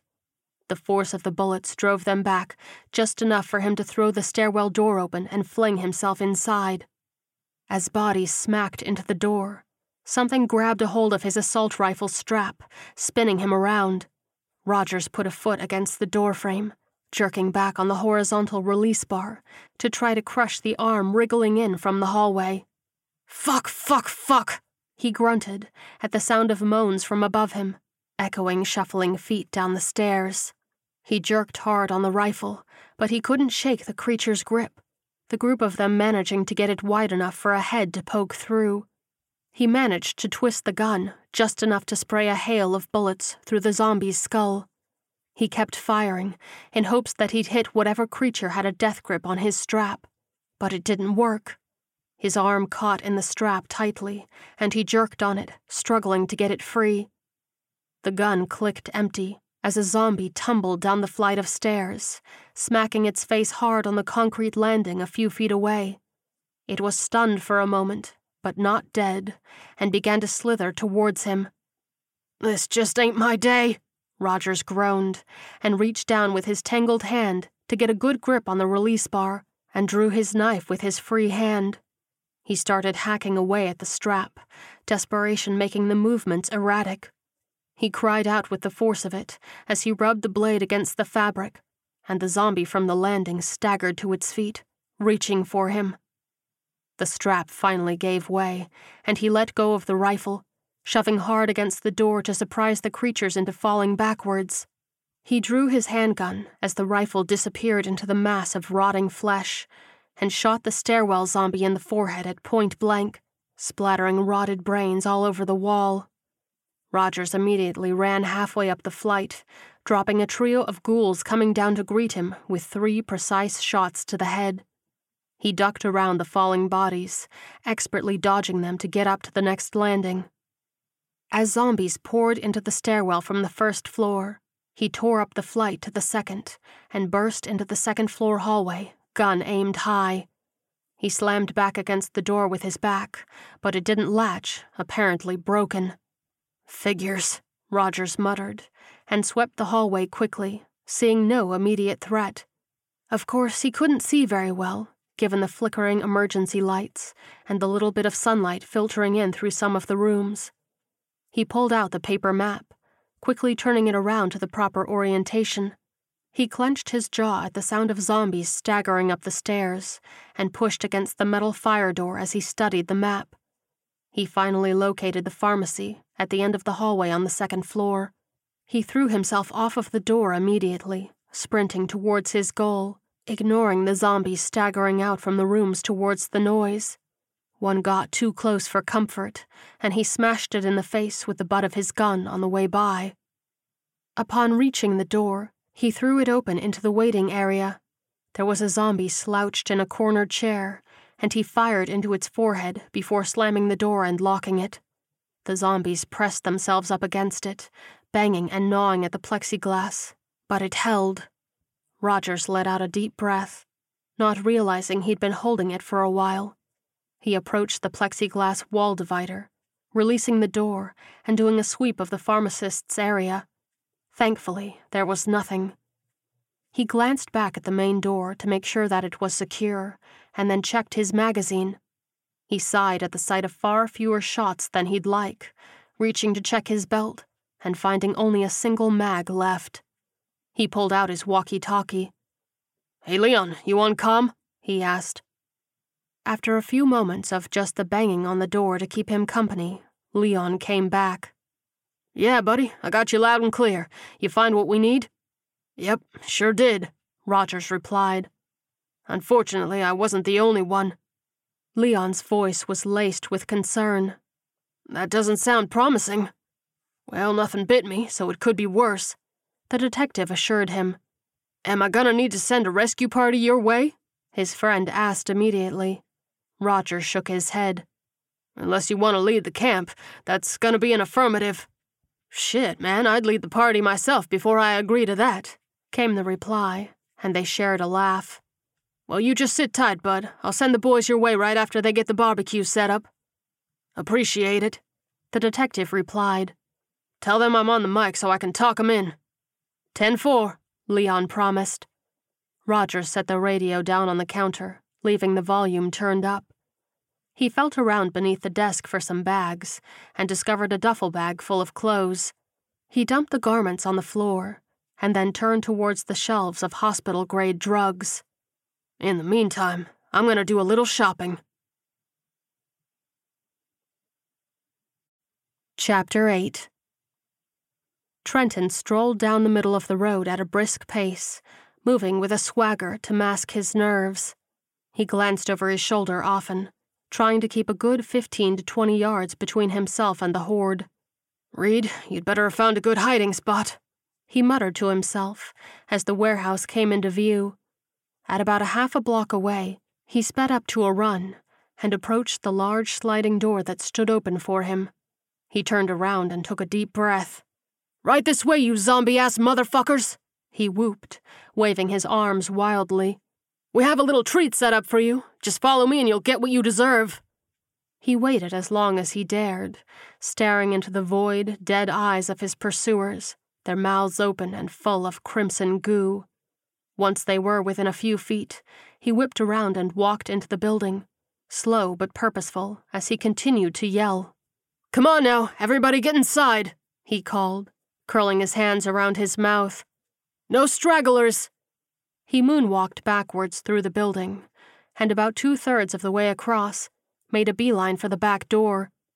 "Don't mind me, y'all. Just gonna step out for a bit of fresh air," he cried, and threw open the door to freedom. Trenton secured it from the outside, and then stood at one of the windows, knocking and banging on the panes to continue to draw the ghouls towards him. "Welcome to the company barbecue, motherfuckers!" Reed hissed as another branch cut into his neck, but didn't dare make a noise. Getting poked by a few branches was a small price to pay for having a good hiding spot from the gigantic horde of flesh-eating monsters. It was difficult to stay patient as he watched the zombies meander their way into the warehouse, but he definitely felt more relaxed when Trenton made it out the other side. "Come on, almost there," he thought, as the ghouls piled in. "You can do it." A few minutes later, the last group pushed through the sliding door, and he surveyed the area. There were a few zombies caught on the busted fencing, but not so many that he couldn't deal with them alone. Reed jumped out of the brush, hissing again, as a particularly sharp branch sliced open his forearm. He shook his head and jogged towards the warehouse, vaulting over a dip in the fence and ignoring the grunting ghouls in favor of the sliding door. As he took hold of it, a few creatures turned at the squeaking sound, opening their mouths with excitement. "Not today, bub, not today," Reed said, and slammed it shut, sealing the horde inside. He took a step back, and then nearly leapt out of his skin when he realized Trenton was standing right behind him. "Jesus fuck, dude, watch it with that shit!" "A little jumpy there?" His friend grinned. Reed wrinkled his nose. "After the week we've had, the question is, why aren't you jumpy?" Too busy," Trenton replied, and headed over to the fence to dispatch the tangled zombies there. As he stabbed the last one in the head with his machete, he turned around and surveyed the area. "Holy shit, I think this actually worked." Reed nodded, double-checking that the door was secure. "Should I get the fire going?" 2 shots cracked in the distance before Trenton could answer. "Maybe we should check in with Leon first," he said, and pulled out his walkie-talkie. As soon as he turned it on, a voice came bellowing out of the speaker. "In the hell are you boys? I swear if y'all are dead, I'm gonna kick your ass." Trenton grinned and hit the button. "Easy there, big fella, we're here." "Thank the good sweet Lord," Leon came back. "Guess my shots got your attention." Trenton's brow furrowed. "That was a little risky, don't you think?" "Not nearly as risky as what's headed your way," came the reply, and both boys looked at each other, wide-eyed. Trenton swallowed hard, and then clicked the button again. "What's coming our way?" "Looks like a group of 3, maybe 400 of those fuckers. Something got their attention, and they broke away from the school group," Leon explained. The younger man nodded. "Okay, well, as soon as Rogers gets here, we'll get the barbecue going and be back on the right side of the fence." "Yeah, about that," Leon replied, dragging his words a little. "He's gonna need your help." Reed swore under his breath as his partner asked, "Where is he?" "Second floor of the hospital in the pharmacy," came the reply. "He's on comm, so he'll be able to talk you in." "How much time we got?" Trenton asked. 30, maybe 40 minutes max," Leon said. "They're a ways away from you, but they looked like they were going at a pretty good clip." The younger man took a deep breath. "Looks like we're going free fire, then." "Shit, I would," Leon chuckled. "Check those doors to see how sturdy they are," Trenton instructed his partner. Reed's brow furrowed. "What for?" "'Cause we're gonna burn this bitch on the way out," his friend replied. "Might be a good way to cover our tracks." He raised his radio again, as Reed shook his head and headed to the doors. "All right, Leon, here's what we're doing. We're gonna go get Rogers, and then set the warehouse ablaze on our way out. My thinking is that the fire will cover our retreat." "As good an idea as any," Leon came back.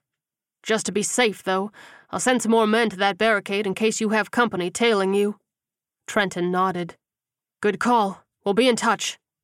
"It's solid enough," Reed said as he headed back over. "It should hold for a while."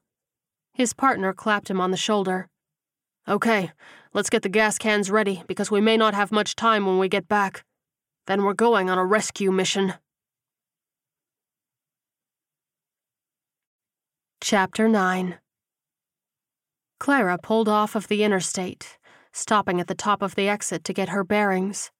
She planted her feet on the ground and pulled out Leon's map, making sure that she was in the right place. This has got to be it, she thought. Doesn't look like there's much of anything past this for quite a while. She eased on the accelerator, rolling over the bridge and towards the buildings in the distance. She took it slow and steady, making sure that nothing was going to jump out at her. As she got closer, there was no doubt she was in the right place. Out of the 4 small buildings, one was a 2-story structure with beautiful curtains in the upstairs windows. It looked homey, like somebody had decorated with care. The other 3 looked like storage buildings. Clara parked the bike and hopped off, drawing her handgun just in case. She headed through the center of the buildings, to the far side of the 2-story. Around the corner, there was a large truck sitting there. It looked uninhabited, and she quickly checked it to be sure. With no signs of life or unlife, she rounded the back of the truck and reached up to unlatch the back. At the telltale click of a cocking gun, she froze. I'd consider it a personal favor if you'd stop right there, a man said. Clara turned slowly to see an older redneck aiming a rifle at her from a second-floor window. "I'm not here to do anybody any harm," she said, holding her hands high. "That is good to know," he said. "But if it's all the same to you, we'd rather not take any chances." The door beside her opened, and a large skinhead emerged, followed by a fit-looking red-headed woman, both with guns trained on her. "My friend Jeff here is going to come relieve you of your weapon," the woman declared. "You so much as flinch, and it'll be the last thing you ever do." Clara nodded in agreement, taking a deep breath. The skinhead, apparently Jeff, moved cautiously towards her, taking the handgun quickly before gently lifting the AK-47 from her back. He shot her an apologetic look. "Don't take this personally, but I need to pat you down for other weapons." She raised an eyebrow, surprised at his politeness. "Do what you gotta, big fella," she replied, a little at ease with his care in regards to touching her.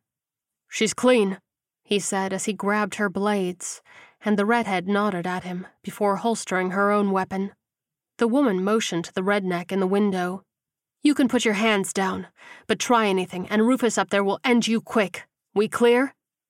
"Clear," Clara promised, and lowered her arms.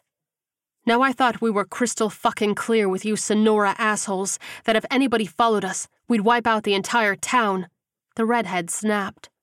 Clara's brow furrowed, and she chewed the inside of her cheek. "Sonora? I don't know what you're talking about." "You didn't follow us from Sonora?" The other woman crossed her arms. Clara shrugged, shaking her head. "I'd be willing to bet I couldn't find that town on a map, assuming it's even big enough to be on a map.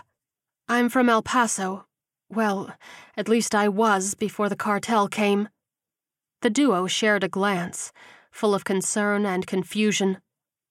"What the hell are you talking about with the cartel?" Jeff asked. Clara swallowed hard. "The Rivas cartel poured over the border when this thing was just getting started. They have complete control of the city now." "Jesus Christ," Jeff breathed. The redhead took a deep breath. "So how did you get out?" "I was lucky and got smuggled out by some cartel members who aren't a fan of what they're doing to civilians," Clara explained. "There's a group of about 100 of us that are in a town called Fabens that's just outside the city." The redhead pursed her lips for a moment, and when she spoke, her voice was stern. "That's quite the tale there, but I'm inclined to believe you. However, that doesn't explain what you're doing here, or how you even found us for that matter." Clara opened her mouth to reply, but the redneck in the window gave a whistle. "Ain't you being a little hard on that there girl?" he called. The redhead turned and looked up at him, eyebrow raised. "I'm just asking the necessary questions, Rufus." "I know, and I'm all for it," he replied, putting up a hand. "But it's pretty damn clear she ain't from Sonora, and since it's within the realm of possibility she's been fighting off the cartel for the last week, I'm guessing she could use a little break, don't you think?" The redhead smiled, features softening, and shook her head. "Even in this tough times, you still got a soft heart, old-timer." "Don't go blaming me. You the one who melted it," he replied with a wink. The woman turned and approached the newcomer, extending her hand. "I'm Lacey Sparks, but everybody just calls me Sparks." "I'm Clara," she replied, and shook firmly. "Nice to meet you, Clara," Sparks said. "It seems as though you got the Rufus seal of approval, so why don't you come upstairs and take a load off for a bit?" Chapter 10. The upstairs apartment wasn't decorated anymore, save for the homey curtains and a halfway decent living room set. Jeff had a camping grill in the corner by the window, some Spam sizzling on it, while Clara sat and chatted with Sparks and Rufus, and their other companion, Mary. "So these motherfuckers have you running all over creation in search of alcohol?" Rufus slapped his knee. "Fucking end of the world and you all playing fetch." Clara sighed heavily. "Preaching to the choir." "I'm guessing there's not a lot between El Paso and here?" Mary leaned back, crossing her legs. Clara shrugged. We cleaned out the only town that's really accessible without having a full-scale army. Well, how in the hell did you find us? Rufus asked, resting his arms on his knees. Not like we're out here advertising. The younger woman pointed vaguely over her shoulder, as if motioning back to town. That would be because of Leon, she said. He's some sort of military intelligence officer and has a satellite uplink. Must be nice to have that kind of fanciness, Rufus replied, rolling his eyes. She held up a finger. In theory, yeah, but I've had 2 groups point guns at me today as a result. Yeah, sorry about that, Rufus admitted, puffing out his cheeks for a moment. Can't be too careful these days. Clara shrugged. Hey, at least y'all are feeding me, she said with a smile. The group down in Marfa threatened to kill me if I ever came back. They seem like a fun bunch, the older man replied, sarcasm evident in his tone. Don't think I've ever heard of anybody being crucified. Well, at least not recently. Mary, somebody called from one of the bedrooms, his voice weak. Mary, I need you. She got up quickly from the couch. Please excuse me, she said, and hurried off to the bedroom, shutting the door behind her. Is everything okay? Clara asked gently. Sparks nodded. Yeah, that's her husband, Ricky, she explained. He took a bullet in the shoulder a few days back. Is he going to make it? The younger woman pursed her lips. Sparks sighed. To be honest, we don't know, she admitted. We were able to get the bullet out, but we don't really have the resources to handle a wound like that. None of us are doctors, but we're pretty sure it's beginning to get infected. We tried making a run into Fort Stockton, but that place has the biggest shitstorm I've ever seen, Rufus added. And I was in Nam. Clara pressed her palms together. We have a doctor in Fabens. I have no doubt you'd be welcome there. To be quite frank, we're running low on able-bodied people, so y'all would really be a godsend. Jeff headed over with plates, handing out the portions of fried Spam. Don't take this the wrong way, he said, but I don't think any of us are particularly interested in moving closer to the cartel. We had a bit of a rough ride at the start of this, Sparks explained. A lot of good people died.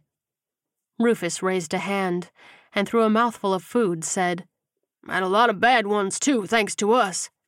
This is true, Sparks admitted. Clara dove into the fried, canned meat, savoring every bite. She moaned as she chewed, closing her eyes and smacking her lips afterwards.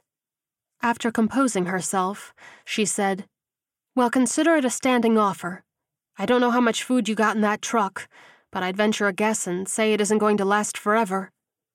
The trio shared a glance, but didn't reply. Having you as a part of the community could mean the difference between you having a place to go when the truck runs empty and you having to fight the cartel on your own, Clara added, and then shoved another generous forkful of meat into her mouth. Spark sat up straight. We'll consider it. It's all I ask, Clara replied through a mouthful of food. Rufus shook his head. I don't know if we can actually move Ricky in his condition.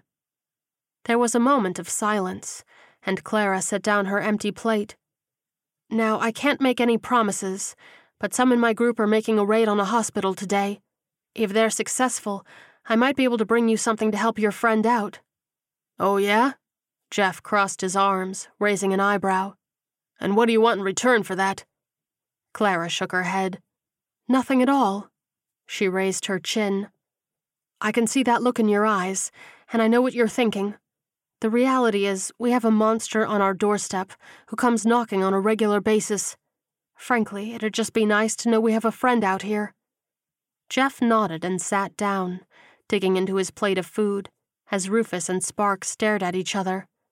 Clara looked between them, not sure what was going on, but it appeared they were having some kind of silent conversation with their eyes. Finally, Rufus stood and headed off to one of the other bedrooms, the noise of rustling and clinking following. A moment later, he emerged with a large, unopened bottle of tequila. Here, he said as he held it out. I want you to have this. Clara took it gingerly, eyes wide. "My goodness, thank you," she said, voice thick. Jeff elbowed the redneck as he sat back down. "Breaking out the secret stash, huh?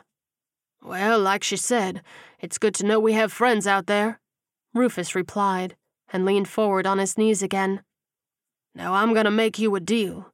If you come back tomorrow with something that can help my friend in there get better, I'll give you a case of that stuff." Her eyes lit up, nearly bugging out of her head. She opened her mouth and closed it again, and then sprung forward, launching her arms around his neck. A case of high-end tequila would buy them weeks or more. "Thank you so much," she gushed as she pulled back from him. "I will do everything I can to get back tomorrow with something to help him, and if I'm going to make it back before nightfall, I should get on the road." Sparks stood, extending her hand. "For what it's worth, we'll consider your offer to join you," she promised. "At the very least, though, just know you have some friends out here." "Thank you," Clara replied, shaking her hand firmly, offering a smile that threatened to moisten her eyes. Sparks motioned behind her. "And Jeff, why don't you go wrap her up something to go? It's a long haul back to El Paso." The skinhead nodded and headed back to the grill, grabbing up a can and a bag of chips. "Oh, almost forgot," Rufus said, snapping his fingers, and headed to the counter to grab Clara's weapons. "Come on, I'll carry him down for you."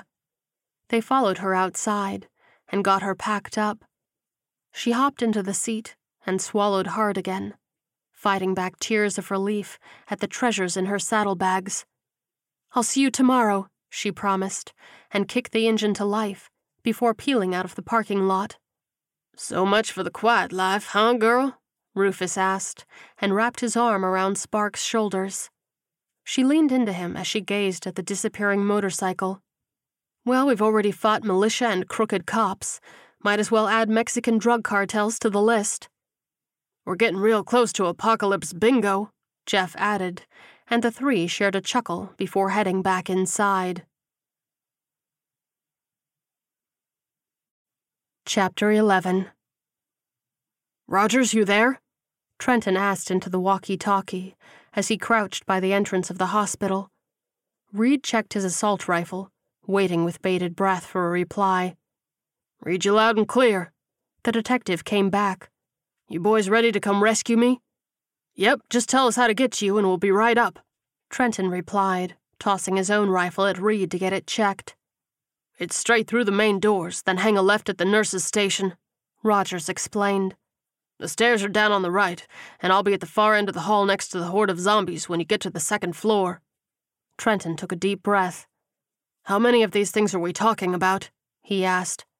"At least 30 or 40 outside of where I am," came the reply.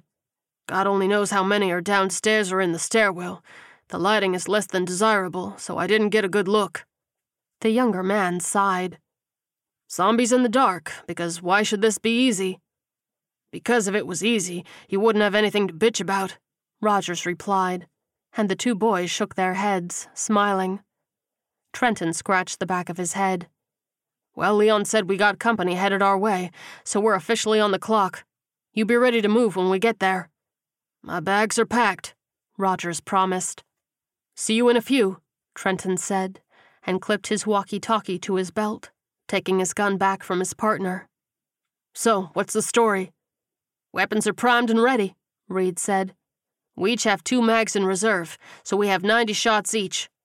Trenton nodded. "As long as there are less than 180 zombies in there, we should be good." His partner barked a laugh. "That's cute that you think I'm good enough to score headshots reliably with this thing, let alone in the dark." "Okay, spray and pray it is then," Trenton replied, clapping his friend on the shoulder. "Just make sure you don't shoot me when you're doing that." Reed grinned. "I'll do my best, but no promises." His partner shook his head and pulled out his flashlight, attaching it to the end of his rifle. Reed did the same, and then moved in through the front door, leading the way into the dim lobby. As they peered through the windows of the main hospital, there was a movement in the shadows. "I got left," Trenton whispered. "You go right." Reed nodded, and they burst through the door in tandem, moving swiftly down the hallway. Several zombies that had been aimlessly staggering about, looking for Rogers, whipped around to face their fresh meal. The duo stopped just short of the end of the hallway, taking a knee into firing position. They took careful aim and squeezed off shot after shot, Trenton taking out 3 zombies with perfect aim. Reed grew frustrated with his 3 on the right and fired a dozen shots in rapid succession before they finally fell. "Christ, dude, you good?" Trenton asked. Reed huffed. Yeah. You're gonna have to go a little easier on the ammo there," Trenton replied firmly. "We don't exactly have a huge supply of it." His partner reached to his belt and grabbed his 2 mags, handing them over. "These are gonna be better used by you." He flung the rifle over onto his back and drew his handgun, cocking it with a flourish. "I can handle this." Dead moans echoed throughout the nurses' station, putting both men on high alert. "Hallway," Trenton hissed, and they crept forward over the unmoving corpses. The hallway towards the stairwell was full of at least a dozen creatures, staggering forward, arms outstretched. Trenton took quick but careful aim and fired, hitting the first one in the forehead, brain blowing out all over the wall. The next 2 fell easily as well, putting a significant gap between the nurses' station and the rest of the group. "Move up," he said, and led the way into the hall, opening fire. Zombies fell left and right, with only the occasional miss. "Where the fuck did you learn to shoot like that?" Reed demanded, stomping after his friend on their way to the stairwell door. Trenton just grinned and opened it up, pointing his flashlight up into the darkness. There was no sound or movement, so he led the way up the first flight, Reed close behind. At the second-floor landing, he peered through the crack in the slightly open door that had the broken latch. He shook his head at the huge horde of zombies jam-packed into the hallway, blocking off the pharmacy completely. He motioned for Reed to go back, and they crept down the stairs, closing the door behind them at the bottom. "So how the fuck are we doing this one?" Reed hissed. "Pretty sure even if I knew how to shoot, we'd get overwhelmed pretty quick." Trenton paced back and forth, lips pressed into a thin line. "Trenton," Reed demanded. "We're on a clock, man. What are we gonna do?" His friend paused, focusing on something near the nurses' station. He immediately stopped pacing and headed that way. "How much can you bench press?" he called over his shoulder. Reed threw his hands up. "What?" "Bench press," Trenton replied, waving him over. "How much?" "I don't know, 260, his friend said, exasperated. 270? Trenton grinned and reached behind one of the privacy curtains. "I can work with that." He pulled out 2 wooden crutches and tossed them on the nurse's stand. He grabbed his knife and jammed the tip of the blade into the end of it. "Do I even want to know what you're thinking?" Reed asked. Trenton shrugged. "Well, since you can't shoot, you're going to hold them at bay so I can take them out."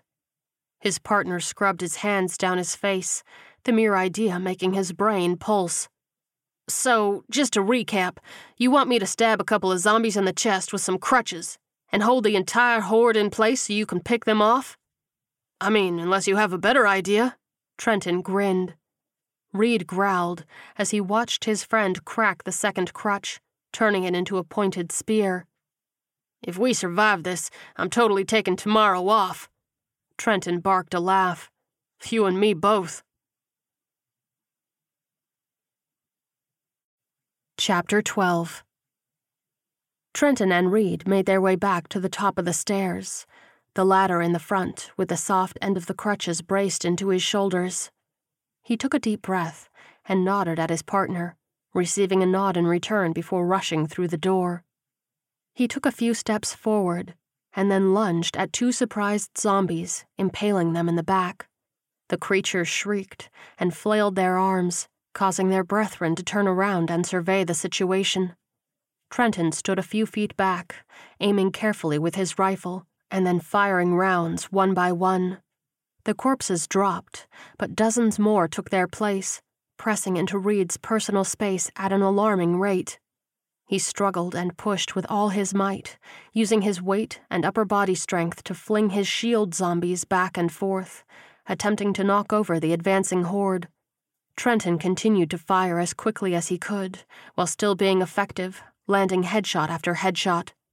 "There's too fucking many of them, man!" Reed screamed, taking a step back under the weight of the pack. Trenton's rifle gave a dull click. "Switching mag!" he cried, releasing the magazine and slapping in a new one. Just as he did so, one of the crutches gave a foreboding snap and crunch, and Reed shoved it forward in a last-ditch attempt to send the ghouls stumbling backwards. With that hand free, he drew his handgun, aimed and fired into the shield zombie's head, giving them an extra few seconds, but leaving a gaping hole in their defensive line. "We're not going to finish him off in time!" Reed yelled, even as Trenton began firing again, the zombies filling up the hallway even faster than before.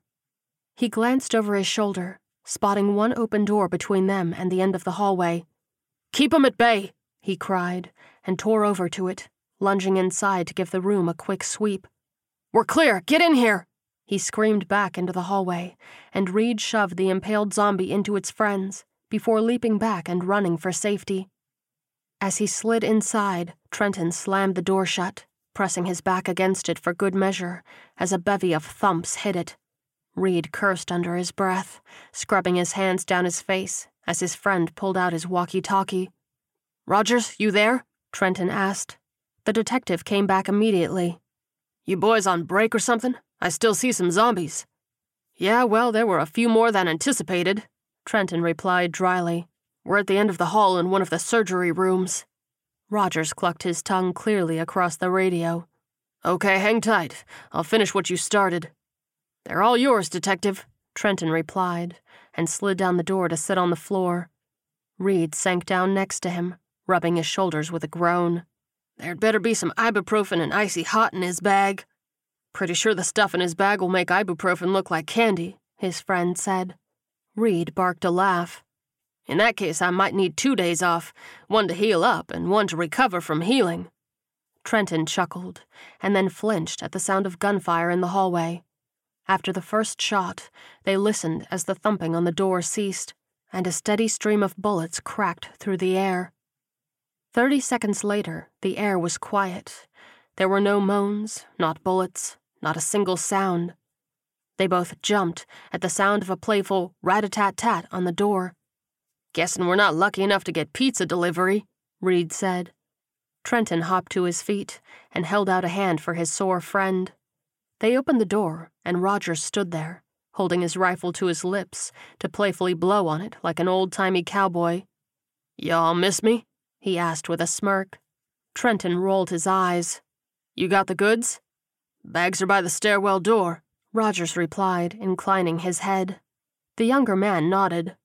"We'll grab 'em and come on, because we're not out of this yet." Chapter 13. Rogers led their trio out of the hospital, the duffel bag loaded to the max with drugs, and slung comfortably over his shoulder. With his free hand, he held Reed's assault rifle, having lost his own, and the younger man not as accurate with it as the detective. "Leon, you copy?" Rogers asked into his walkie-talkie as they moved at a brisk pace. He came back almost immediately. "Yes, sir. You boys clear?" "Clear of the hospital, at least," the detective replied. Leon sighed audibly through the radio. "Well, don't waste time chatting me up. I got a firing squad at the barricade in case you bring some up with you, but that doesn't do us any good if they beat you to the cutoff." "Copy that," Rogers promised. "We'll let you know when we're past the warehouse." "Be safe, brother," Leon said. The detective put his walkie-talkie back on his belt and picked up the pace to a light jog. He knew that with the heavy goods he wouldn't be able to sprint for long, and they needed enough gumption to make it back to town. "We'd better start hoofing it," he huffed as the boys kept up. "Fighting zombies is bad enough, but I get the sense listening to Leon tell us how right he was would be the salt in the wound." They turned at the road and headed towards their destination, and stopped short at the sight of a horde standing in front of the warehouse, taking up most of the road.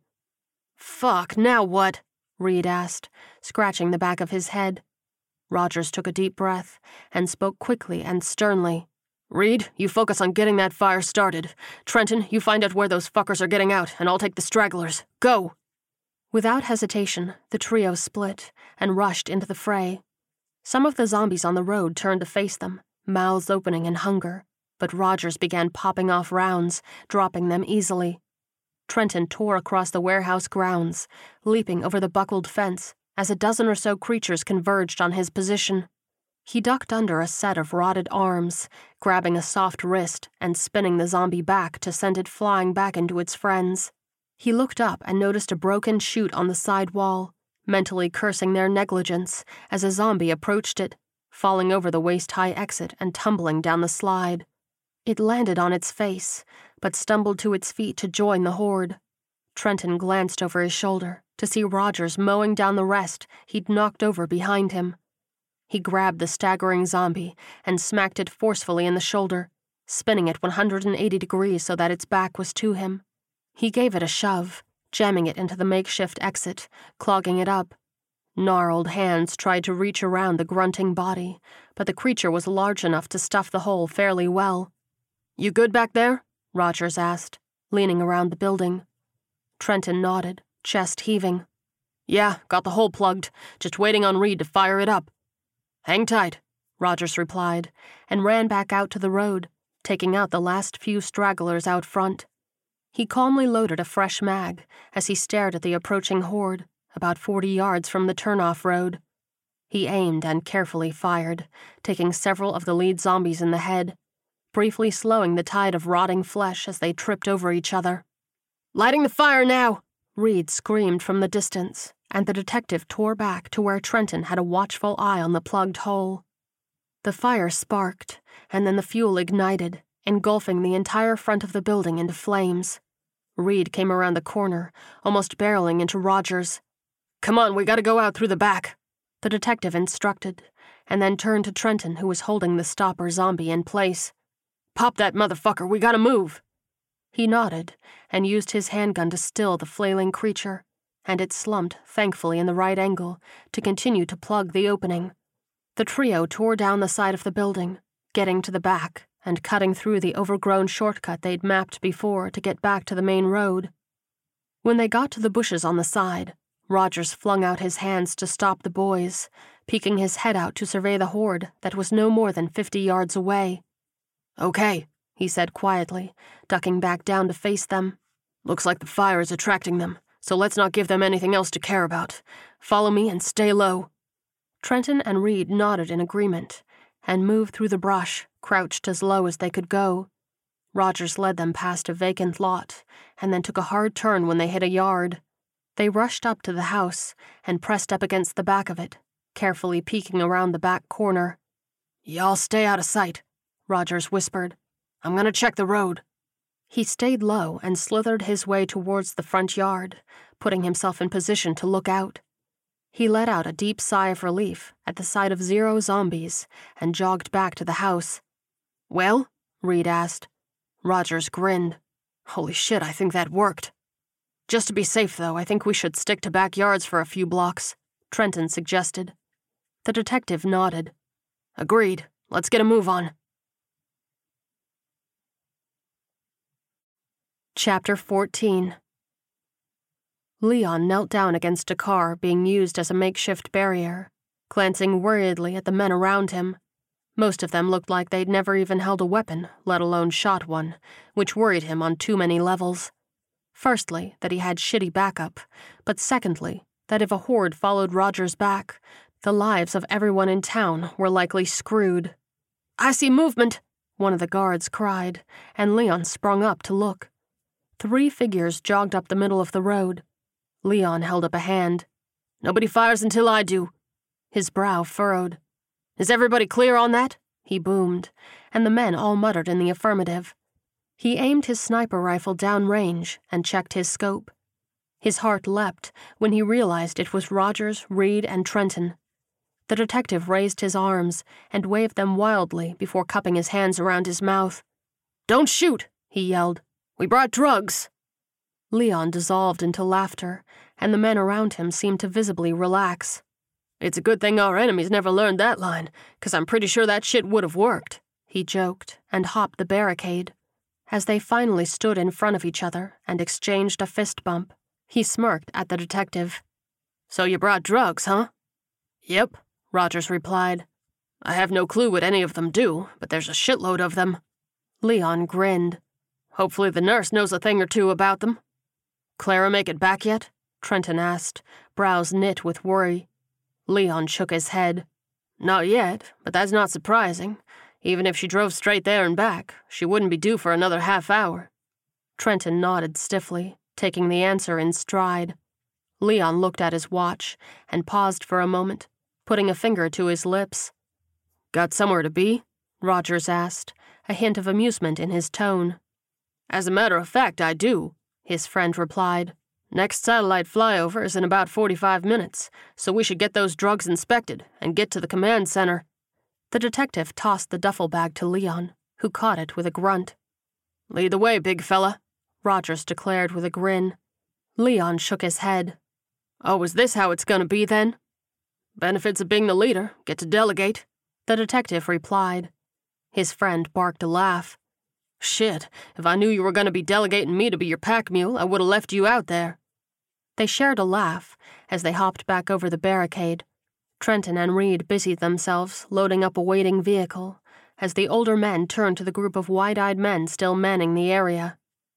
Guys, I think we shook the horde, but in case we didn't, I need you all to hang tight a little longer, Rogers said, holding out his hands. Leon nodded. And just so we're clear, nobody shoots until I do, he repeated.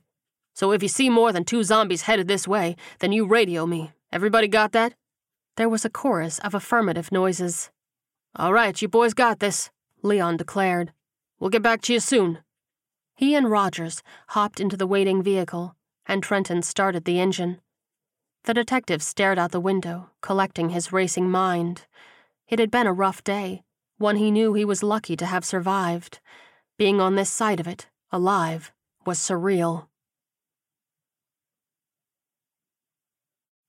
Chapter 15. Leon typed away on the satellite computer as the town nurse rifled through the duffel bag on the table next to him. "Detective, was there any rhyme or reason to your selections here?" she asked, sounding a little exasperated as she tried to sort through it all. Rogers shrugged. I started with the biggest containers, then went with the longest names.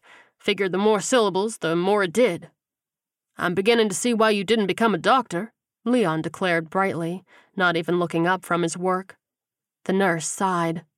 I second that. Shit, did I not get anything usable? Rogers asked, the color draining from his face. She pointed to the different piles as she explained. These are good, high-end painkillers. These will be good at treating various infections and illnesses. These, however, are used to treat thyroids, which will be awesome for the handful of women in the camp that need this, but I doubt Senor Rivas is going to care about it. So we have what? Rogers began as he leaned over the table. Half a dozen drugs that can get them high? She let out a deep breath, puffing out her cheeks. There may be some more in here, as I'm still going through the bag, but that's all I have so far. The detective chewed his lip, afraid that the entire operation was a total bust. I know it's a little late in the day for coffee, Ethel announced, as she appeared with 2 steaming mugs. So I made it decaf. Rogers smiled warmly at her. Mighty nice of you, Ethel. He accepted a mug and took a deep whiff of it, savoring the earthy scent. Should be coming online any minute now, Leon said, and leaned back to accept his mug, giving Ethel a nod of thanks. Trenton and Reed entered the room, sidling up next to the detective. They all leaned in to get a good look at the monitor, as Leon honed in on Fabens. He first checked on the warehouse, which was still smoldering. Looks like the fire took root, he said, and scanned the surrounding area. And it doesn't look like any of them wandered up towards the barricade. Rogers squinted. But where did that horde go that was coming from the school? Maybe they burned up? Reed asked hopefully. Trenton shook his head. Nah, we'd see bodies on the ground if that were the case. Leon moved the camera around and finally managed to find the mass of shambling bodies heading back towards the school. What the hell? Why are they going back? Maybe a bird attracted them, and they all just played follow the leader? Reed asked. Rogers pursed his lips. Yeah, maybe, he admitted, but didn't sound convinced. That would have to be one hell of a loud bird, though. Leon zoomed out a bit to look at the entirety of the horde, looking as large as ever. It was a veritable sea of creatures, covering the entire grounds of the school. Man, I just don't get it, Trenton sighed. What's keeping them there? Like when we were in Van Horn, those things were spread out all over the place, not congregating together. Rogers squinted at the screen, and as Leon began punching keys to move the camera, he put a hand on his shoulder. Wait, he urged. Leon waved his hand at the monitor. I'm screen capturing this so we can look at it later. We don't have a long window of time here. Look at the top of the school, Rogers demanded. They all leaned forward with bated breath. Leon's jaw dropped. Son of a bitch! He furiously typed away at the keyboard, zooming in closer on the roof. There were 2 people there, clear as day, appearing to be hanging what looked like a banner off of the side of the building. How in the fuck did we miss them? Trenton threw his hands up. Rogers rubbed his hand over his mouth, squeezing his chin. Guess they got trapped in the high school and didn't want to risk making a run for it. If the building is secure, it's not a bad idea, Leon admitted. That cafeteria should be stocked, even if it is school food. Reed drew in a sharp breath. The bigger question is, how in the hell are we getting to them? Rodriguez says he's going to try and get us more ammo in the next day or 2, so that'll help, Leon replied. In the meantime, I need to do some more scans before we lose the SAT. Rogers nodded, patting his friend on the shoulder. Do what you gotta do. We'll start game planning the school. He motioned for the boys to follow him, leaving Leon to focus on what he needed to do with the satellite. Guess the sight of those survivors riled up the horde, huh? Reed mused. Trenton nodded. That explains why the breakaway group started heading back. It makes sense, but it also makes our job harder, Rogers said, leaning back against a table to take a sip of his coffee. We've got to figure out how to get into contact with them. Trenton shrugged. I think the first step is going to see what their banner says. For the moment, let's assume it says that they're alive, the detective suggested. They probably heard Leon's gunshots and saw the smoke from the fire we started, so they wanted to let us know they were there. Reed raised an eyebrow. Can we make our own banner and hang it up? Unless they have binoculars, they wouldn't be able to see it, Trenton replied, shaking his head. No way we'd get close enough. His friend grinned. We could get a water balloon launcher and send them a message in a bottle. Trenton and Rogers blinked at him, not saying a word. What? He asked, putting up his hands, palms out. I'm trying to think outside the box here. Try harder, Trenton replied dryly. You know, Ethel spoke up as she approached with a fresh pot of coffee. My grandson has one of them flying contraptions. I can't remember the word, but it's got them helicopter blades all over it. Rogers brightened. A drone? Yeah, I think that's it, she replied, and refilled his mug. The detective nodded his thanks. Do you think your grandson would let us borrow it? Sure, she replied. I mean, it's not doing him any good right now anyway, because he doesn't have any power to charge it. Rogers turned to call over his shoulder. Hey, Leon, do you think we can borrow your solar panel charger for a while? Shouldn't be a problem, came the monotone reply, and he didn't even look away from his screen. We'll get it set up in the morning. Perfect, Rogers replied, turning back to the helpful elderly woman. In the meantime, Ethel, would you mind bringing it over here? We need to figure out a way to secure a walkie-talkie to it. If you don't mind handling your own refills, I'll go get it right now, she replied with a kind smile. Rogers took the pot from her and handed it immediately to Reed. I think we can manage. Thank you so much. My pleasure, hon, she said, and headed for the door. She stopped just short of it and snapped her fingers, turning back. Oh, by the way, Detective, that nice young lady just came back. Trenton breathed an audible sigh of relief, and his eyes lit up as Clara opened the door and strolled in. Ethel patted her on the shoulder and disappeared, leaving them to it. Welcome back. Everything go well? Trenton said, setting his empty mug in front of Reed, who wrinkled his nose as he filled it up, sloshing a little on the table. Clara shrugged. I didn't get shot or bitten, and I came back with the bottle." She set her high-end bottle of tequila in front of them. "With the way this week is going, we'll chalk that up as a victory," Leon declared from his seat. She looked up at the detective. "Did you guys get the drugs?" "Cutting right to the chase," Rogers replied, an amused glint in his eye. Clara noticed the nurse sorting through a table full of bottles and headed right up to her. "I need you to find me something to treat an infection." "What kind?" the nurse replied, pausing to address the woman that had sidled up very close to her. "Don't know," Clara admitted, "but it's from a bullet wound." The nurse pursed her lips. "Give me a minute and I'll see what I can do." The young woman nodded and turned back around to her comrades. "Who got shot?" Trenton asked, trying to sound casual. "One of our new friends who gave us that bottle," Clara explained, motioning to the tequila. "They have a case of that stuff that they're willing to part with if I can bring back something to help their friend." There was a pregnant silence as everyone processed that information. It was Leon who broke the silence. "El Guapo wants booze more than drugs, so I say make the trade." "I think he's right," Rogers added. "Take whatever you need to take and make the trade tomorrow. A case will get us through a couple of weeks with the cartel." Trenton raised an eyebrow. "I don't suppose they were up for joining us, were they?" he asked. "Because we could really use some more manpower." "They said they'd think about it, which was good enough for me," Clara replied. "Taking this back tomorrow isn't going to hurt, though. They sure would be an asset here." She glanced over at the monitor and stepped up behind Leon. "Can you pull up Fort Davis?" He punched a few keys and the camera repositioned. "What am I looking for?" "Close-up shots," she instructed. "We need to see if there is a group there, and if there is, how defended they look." Leon furrowed his brow as he worked. "I know I'm not the best at directions, but how the hell did you end up near Fort Davis?" "Ran into a group of them in Marfa, and they were not too friendly," Clara explained with a shudder. Leon gazed up at her. "How bad?" "They crucified a couple of cartel guys," she said. "Literally crucified, with railroad spikes." She poked her palm with her index finger to accentuate her point.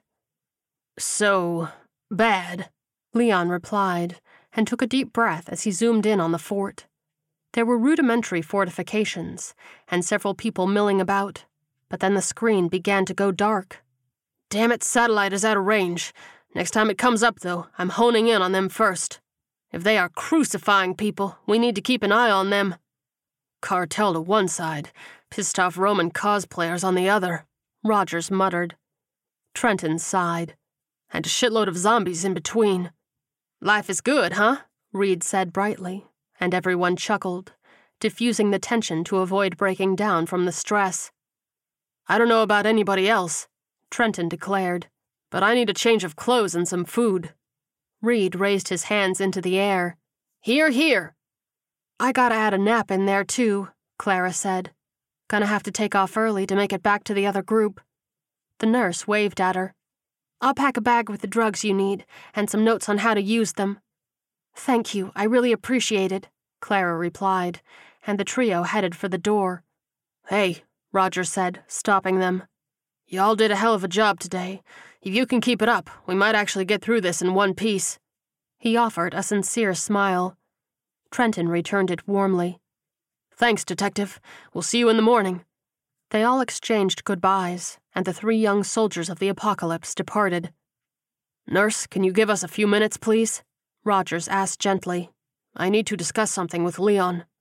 She nodded. "Of course, Detective." She grabbed her empty mug and the still half-full pot of coffee and headed in the direction of the kitchen. Leon swiveled in his chair, crossing his arms. "What's on your mind, my friend?" "We need to do something about the cartel," Rogers said firmly. His partner barked a laugh. "Man, I wasn't aware that Captain Obvious got demoted to detective." "I'm being serious." Rogers furrowed his brow. "Oh, I know," Leon replied. "That's why I'm laughing. Man, look at what we've got at our disposal. It's me, you, and 3 college kids. That's not exactly a formidable force against a fucking army." Rogers nodded. "I agree, we're not ready yet, but we've got potential." He straightened his shoulders.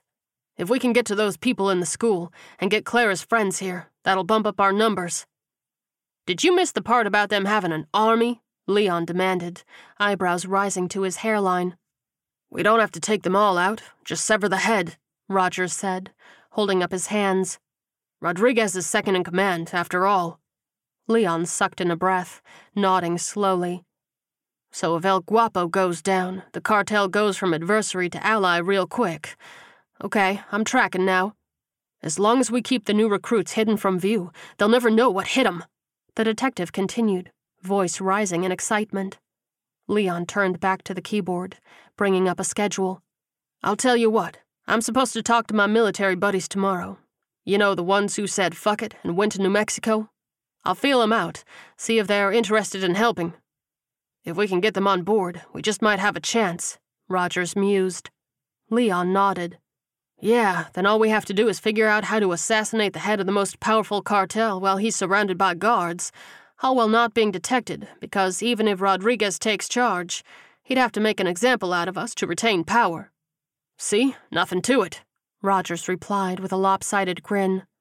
Leon reached out and grabbed his friend's mug of coffee, taking a deep whiff of it, and then held it out. "Just making sure this shit wasn't Irish." Rogers laughed and took the mug back, downing the rest of it in a deep gulp. He pulled a flask from his inside jacket pocket and dumped a generous amount into the empty cup before offering the metal receptacle to his friend. Leon graciously accepted it, taking a swig. "First things first, though," Rogers said, smacking his lips. "We've got to figure out how to get those people out of the school." "You get more coffee, and I'll pull up the map," Leon declared, and turned back to his keyboard.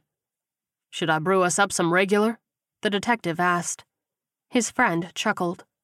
"Unless you think we can come up with a plan to wipe out a few thousand zombies in the next 15 minutes or so." "Regular it is," Rogers replied, and toasted him with the last sip of burning liquid from his mug. As he headed off to make a fresh pot, he blinked back the exhaustion behind his eyes, ready for what was sure to be yet another long planning session. End of Book 8. Up next, the action shifts to New Mexico as Leon's military friends deal with an explosive situation they inadvertently triggered. Prescription products require completion of an online medication consultation with an independent healthcare provider through the LifeMD platform and are only available if prescribed. Subscription required. Individual results may vary. Additional restrictions apply at lifemd.com. Read all warnings before using GLP-1s. Side effects may include a risk of thyroid C-cell tumors. Do not use GLP-1s if you or your family have a history of thyroid cancer. If you've struggled for years to lose weight and have given up hope, did you know you can now access GLP-1 prescription medications through LifeMD? LifeMD is now offering eligible patients online access to GLP-1s, the breakthrough prescription medication that can help you lose body fat and weight. Listen to what people are saying. Probably the easiest thing I've ever done. The medication comes in the mail, and it's very easy to use. I've been able to live my normal lifestyle, and I've lost 20 pounds already, and I've never felt better. It changed my life. And here's the best part. Your insurance may cover 100% of the cost of your medication. So go to TryLifeMD.com to have your eligibility checked right now. Get started today at TryLifeMD.com. That's TryLifeMD.com. Save big on brunch for mom, all in the Kroger app. Get half gallons of delicious Kroger milk for $1.29 each. Then get flavorful Tyson natural boneless chicken breasts for $2.49 a pound, all with your card and a digital coupon. Shop these deals at your local Kroger today, or tap the screen now to download the Kroger app to save big today. Kroger, fresh for everyone. Prices and product availability subject to change. Restrictions apply. See site for details.